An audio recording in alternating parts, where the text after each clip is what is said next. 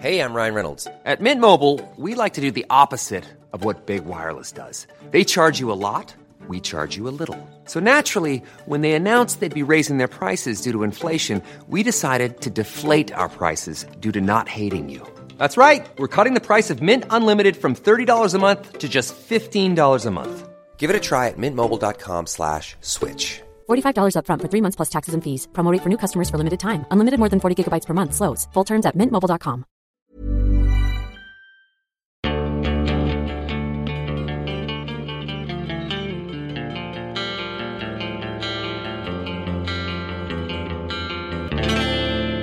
Hey, this is a bonus episode where the Homebrew Hombres do a product review, and in this one we are reviewing the book Strongholds and Followers by Matthew Colville. This book came out a while ago, so this is a pretty late review, but I feel like it's an important one because this book was very... I would say methodical. It is well thought out. It's well thought out, and it's worth considering, especially if you're somebody who just likes having RPG books. You've got a lot of RPG books you'll never use. You'll probably reference this a few times. Oh, and even just taking stuff straight out of the book or using it as a framework to build what you need to do. I think this book does something that a lot of supplemental books don't do. Agreed. Well, let's give the book a little bit of a... Context, yeah. Yes. So the book Strongholds and Followers was an effort by Matthew Colville. It came out on Kickstarter. It raised an enormous amount of money with his pitch, where he said, I'm going to create a book that allows you to create your own physical structures, your strongholds, and recruit followers. It's primarily focused around Dungeons & Dragons 5th edition, but you can apply the concepts outside of that RPG specifically, which is why I wanted to look at it, because we could easily in our system adapt most of it. And I even think the influence in Leyliners is not minor. There's a very specific stronghold that can get into that. And we'll get into that in a second. But because he exceeded all of his Kickstarter goals, he was able to get artists and make a full little adventure that happens near the end of the book that would get the players a couple of levels in Dungeons & Dragons using the kind of locations that he evangelizes in the Strongholds and Followers book. Even before that, actually. Sure. I think one of the first things I want to talk about is the introduction to the book. I really think even though it's not the meat of the book, it's not what you would get it for, the introduction does such a good job of telling you why this individual took on this project, why they feel connected to role-playing games, and what their expectations and joy is. And I think it does a really good job of encapsulating the point of view in which the whole tome is written.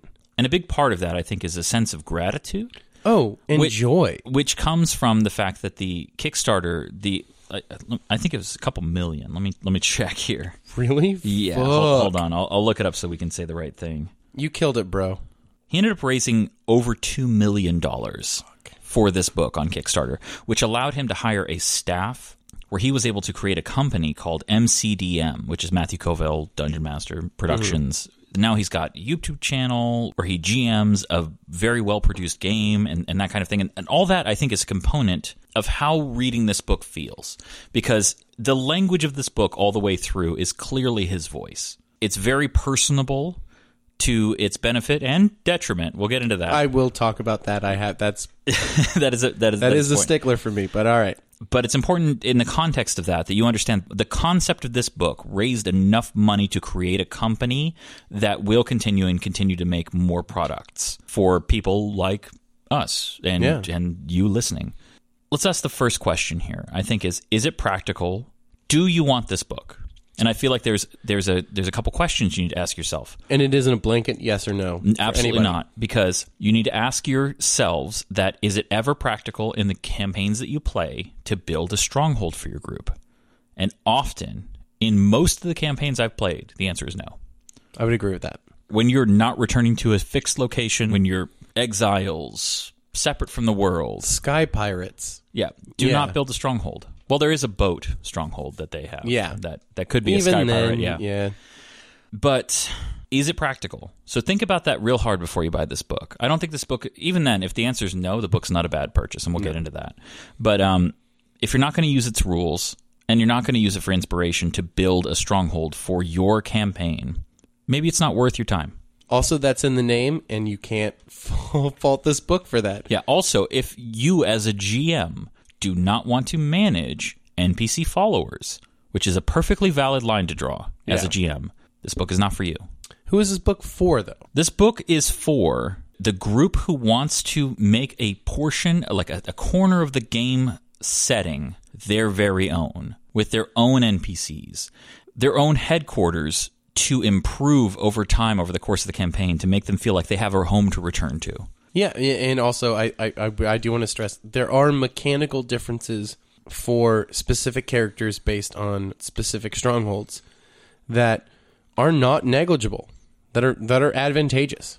So, for instance, your standard keep is for like your warrior, martial types, that kind of thing. But there is an arcane sanctum, basically, for people who want to research and develop new spells that are not in the game you're playing. And what I liked about that is that he lays down tables for how to create new spells and how they'll work and your chance for failure, your chance of creating wholly new, unique spells. Amazing framework. Yeah, and spell research and invention in the book is explained first by the gameplay problems that it causes, which is great. That is a great framework for, here's the problems that this can cause, so let's think about it in that sense. Yes. He did not put the cart before the horse when thinking about this situation. Back to a broader picture of the book. What I like is that there's lots of reminders constantly throughout the book about, at any point, ask your GM if you can do the thing in the book, and reminding the GM that they're free to alter the rules at their discretion. Now, this is not just a rule zero scenario where the GM can alter whatever they want. This is literally saying, please remind them of the problems that this could create and allow them to change the rules specific to your campaign. Or even allow for just development, innovation, and in the tables, in the rules descriptions. I mean, I wouldn't say strict, but they're laid out firmly.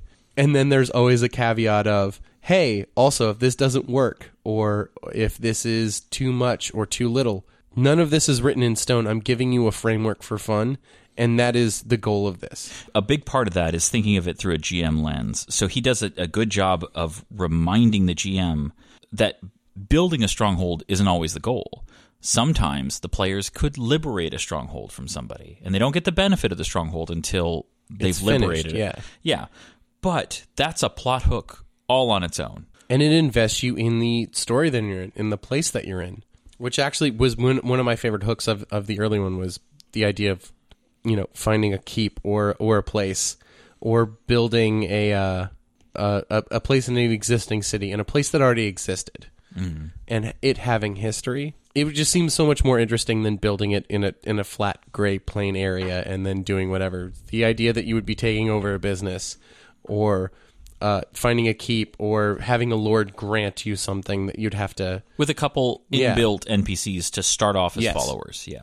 Now, I want to talk a little bit about how the $2 million Kickstarter goal may have created some unnecessary problems for this book. All right. Problems and benefits. So the main problem is I feel like a lot of the conversational language in the book is put in there to increase its length. I don't think that's unfair. There's a lot of over-explanation and re-explanation and friendly little jokes and asides that, if you're treating it as the reference document that it is presenting itself as, kind of muddy the waters. It should feel like a lot of these rules shouldn't have a lot of flavor put on them, because it makes it harder for you to find the information that you're looking for. Yeah, well, the whole thing is, I think, if we're going to talk about negatives, my main negative of this text is that there's 3 things going on in any conversation, and it's the flavor explanation, the in-universe diegetic, this is how it works, nuts and bolts, story-wise. How do you explain it? And kind of, there's a little bit of grandiose and flared language for it. Then there is a mechanics explanation, and then there is a sort of meta layer of, here's what your players can expect. So it's from, as a person who exists in the universe, as a player at the table who exists for mechanics, and as someone who understands that the game is a game. And the transition between those 3 modes isn't always smooth. Sometimes it's jarring. And I like all the content there. I feel like it could have been organized better. Yeah, and it's hard to represent this without you actually having the book in front of you. Yeah. There's a lot of moments where ideas about rules are presented with a lot of fluff. Mm-hmm. Just to how it feels, pad the length. And that just makes it harder to find within the fluff exactly the mechanical point. Where is that fluff most appropriate in the book? In the adventure. Oh. Now, it is both appropriate and inappropriate in the adventure because so part of the Kickstarter goals that they blew out of the water was to create a full one-shot adventure in the book. And there's a bulleted list of breakdowns, basically, of people's relationships with each other and who knows who and why. And there is too much conversational language with the reader about how these people know each other. When, as a GM, you're going to be referencing those in a quick fashion when you actually come to play the adventure. Now, where this is not inappropriate is when you get a map of an area that the adventurers are in, and there's a breakdown like room C3. Yeah. And then you read the description of the room, and there's conversational language about how the room looks. Every time that tone was the same as in the previous section, it was perfectly appropriate. It added tons of flavor to any given room, even if the room was empty. Even when we're on a budget, we still deserve nice things. Quince is a place to scoop up stunning high-end goods for 50 to 80% less than similar brands. They have buttery soft cashmere sweaters starting at $50, luxurious Italian leather bags, and so much more. Plus, Quince only works with factories that use safe, ethical, and responsible manufacturing. Get the high-end goods you'll love without the high price tag with Quince. Go to quince.com/style for free shipping and 365-day returns. Hi, I'm Daniel, founder of Pretty Litter. Cats and cat owners deserve better than any old-fashioned litter. That's why I teamed up with scientists and veterinarians to create Pretty Litter. Its innovative crystal formula has superior odor control and weighs up to 80% less than clay litter. Pretty Litter even monitors health by changing colors to help detect early signs of potential illness. It's the world's smartest kitty litter. Go to prettylitter.com and use code ACAST for 20% off your first order and a free cat toy. Terms and conditions apply. See site for details. But where does that $2 million really affect my enjoyment in a positive light? The artwork. Oh my God, the artwork. This might be maybe even more than the mechanics. So listen, this is a hardcover book, the size and length of most players' hand guides of systems, which are $50, $60. This book is $30 with better artwork than any of those. Like, unbelievably good artwork. And evocative artwork. Artwork that seems more to function than just... Sometimes there seems to be, especially in the player's handbook, like filler artwork, or there's a story that you're not really being let in on that's happening between the character classes. This one has almost architectural breakdowns, especially the Mage's Tower, the layers that you can add upon it. The artwork alone can give you half as many ideas as the actual mechanics. It's just very well made, very, very well put together. Oh, something we haven't mentioned at this point is that there's a whole section of new monsters at the back of the book. Each kind of monster, or type, I think you'd call it. For instance, there's angels, there's gem dragons, and it's very specific, unique monster types that he came up with for this book. Each get their own dedicated artist. Yeah. And it's perfect. It is so good. You would have paid more for an art book for Dungeons & Dragons than you will pay for this book that has way more than just art. But that does speak towards Matt Colville's expertise working as a publisher for tons of RPGs in the past. He did art direction, hired artists to produce art for books. He already knows these people. Yeah. And he must have called in every favor he had because it is gorgeous. I mean, absolutely beautiful book. It's worth it, honestly, just for the art. That's something I would never say about a book that's supposed to have mechanics. Yeah, the artwork is an incredible strong point. Another criticism I have, though, is that I got to say, when it comes to the mechanics of recruiting followers and upgrading your stronghold, it all seems very overcomplicated but still vague. Like, I don't feel like there's enough direction. There's a lot of tables in here that I feel like don't lead the player towards an intuitive answer. I mean, I have mixed feelings on that because I never felt like this book was trying to give you the same kind of rules fidelity of something like a player's handbook. When reading it, felt the entire time that this is a framework, this is a sandbox for you to play with. And this is more along the lines to guide you into the specific solutions. Like, this doesn't feel like this belongs in the hands of a player. This is a GM's book. But it constantly references the player. as talk to your GM about this if this is something you want to do, to be used as reference by the player to plan towards something. I feel like think that's a problem with its focus. This is a book in my opinion, for GMs to give options or adventure storylines or to create characters to be introduced to your players. And they don't. The idea of recruiting a follower is weird. The idea that someone shows up in your life and becomes attached to you seems much more natural. The idea that you decide that you want to have a place built for you and you get to design it, but you still have to interact with masons and carpenters. The idea that information would be at your fingertips without going through the GM seems backwards to me. Agreed. But this also leads into my biggest criticism of this book. The total lack of any management tools within the book to copy and print. Oof. Because you're adding several layers of complexity, from the building of the tower to the followers you have, to what stage of arcane progression that your spell creation is going through. That's definitely not on your character sheet. There are no tools in the book to help you with this process. You can create your own, and I'm sure you can, but the things that I felt were vague about how this is supposed to progress would be 100% illuminated by a one-page worksheet that was to help me track it. Mm-hmm. I feel like this doesn't invalidate the book, but in my opinion is its biggest failing. Because at the table, the only thing that keeps this book from being actionable is a worksheet that goes along with it. Something that you can print out, hand to your group if they want to do it, and you hand it to the player who wants to manage and keep track of that kind of thing, has the tools to do so in a language that the GM can reference because they also have access to the book. That is its biggest failing, in my opinion, by far, which sounds like I don't like the book because of it, but it's not true. I can create my own tools for that. I mean, we create them for RPG from scratch all the time, but it is an added layer of difficulty. I feel like it's a huge miss. So much so that if Matt Coville, if you're listening, I recommend releasing those pages as like a free PDF with the sale of this book. If you have one of your amazing designers who did the layout of the book, which is gorgeous and impeccable. It's a gorgeous book. It is gorgeous. It's well thought out, well presented. If you have a layout editor and a graphic designer willing to go head-to-head to work on some kind of tool to be supplemental to this book, you're going to have a home run. Until then, I do feel like this book is a little incomplete if you want it to succeed from a purely mechanical standpoint. Yeah. No, I agree with that. With that being said, this book is $30. And totally worth it. Oh my goodness. It feels like a $60 book. And looks even more than that. Even if you only get it for a single campaign. Oh, by the way, $30 in hardcover form. Yes.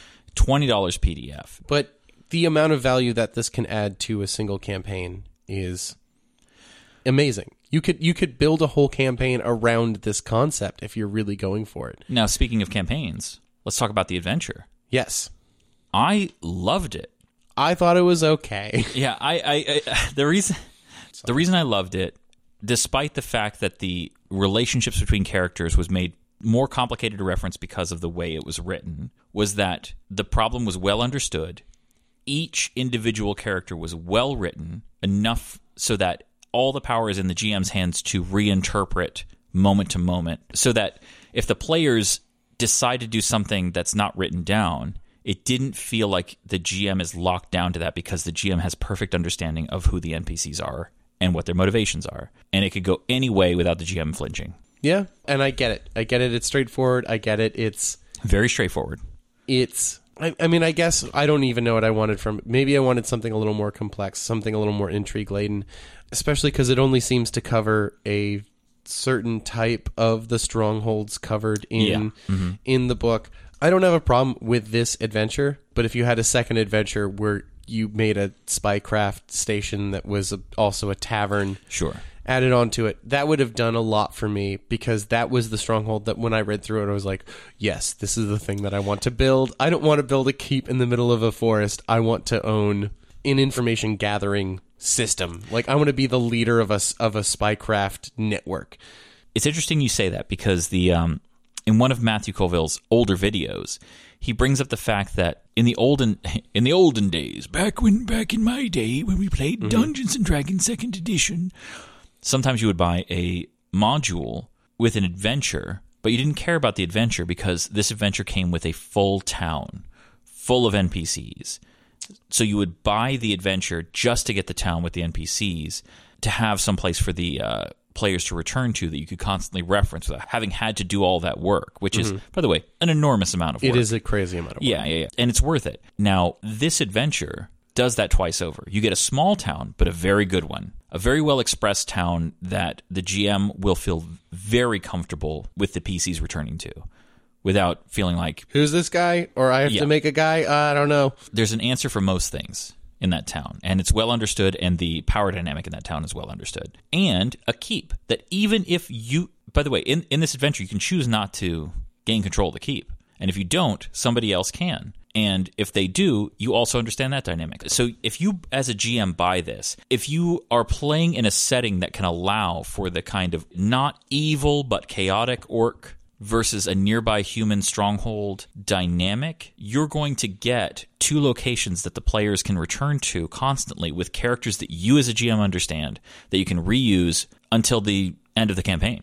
And then I also think even for homebrewers or people who are looking to go more off book, you have a framework to work from that's mechanically sound but flexible. Mm-hmm. And that's also incredibly important. Like, this could be a thing that you put on your shelf that you maybe use once a year, but over the course of 4 years, it becomes incredibly worthwhile. I think all of your players will look through it. Oh, you can't not. It's gorgeous. But also, if not just for the art of being like, what do fighters get? Yeah. If I build a stronghold, is it worth it for me? Well, maybe not in our campaign, but our mage would use this, this arcane sanctum, or mage's tower, I think they call it in the book. Yes. Or you would be like, hey, I want to play a game where we run a fiefdom. I want to do that. Mm-hmm. That sounds fun. That sounds different than our murder hobo, usual fare. It'd be fun to run a different campaign doing something else. Mm-hmm. And in my experience, if you're a GM who struggles with the fact that your players are always murder hobos, giving them a home matters. Yeah, it takes away the hobo part pretty quickly, which also changes the context of the murder part. Yes. So, I don't know. I feel like this is so despite our criticisms, which I do feel like, hey, Matt Colville, if you're listening, fix these next book. Or just do stuff about it. Yeah, this is a fine product.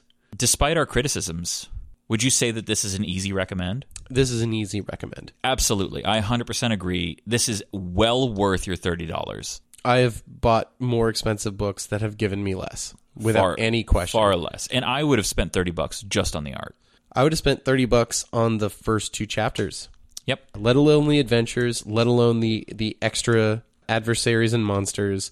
There's a lot here. And so, yeah, sometimes you have to parse through it. Sometimes the language can be a little messy. Sometimes you could feel like the rules are too vague. But there's still a lot of meat on these bones, especially in the hands of a GM. There's a lot you can do with this. Yeah. And I think there's no way that now his company hasn't learned a lot from the production of this. Oh, no. And I really look forward to what they make next.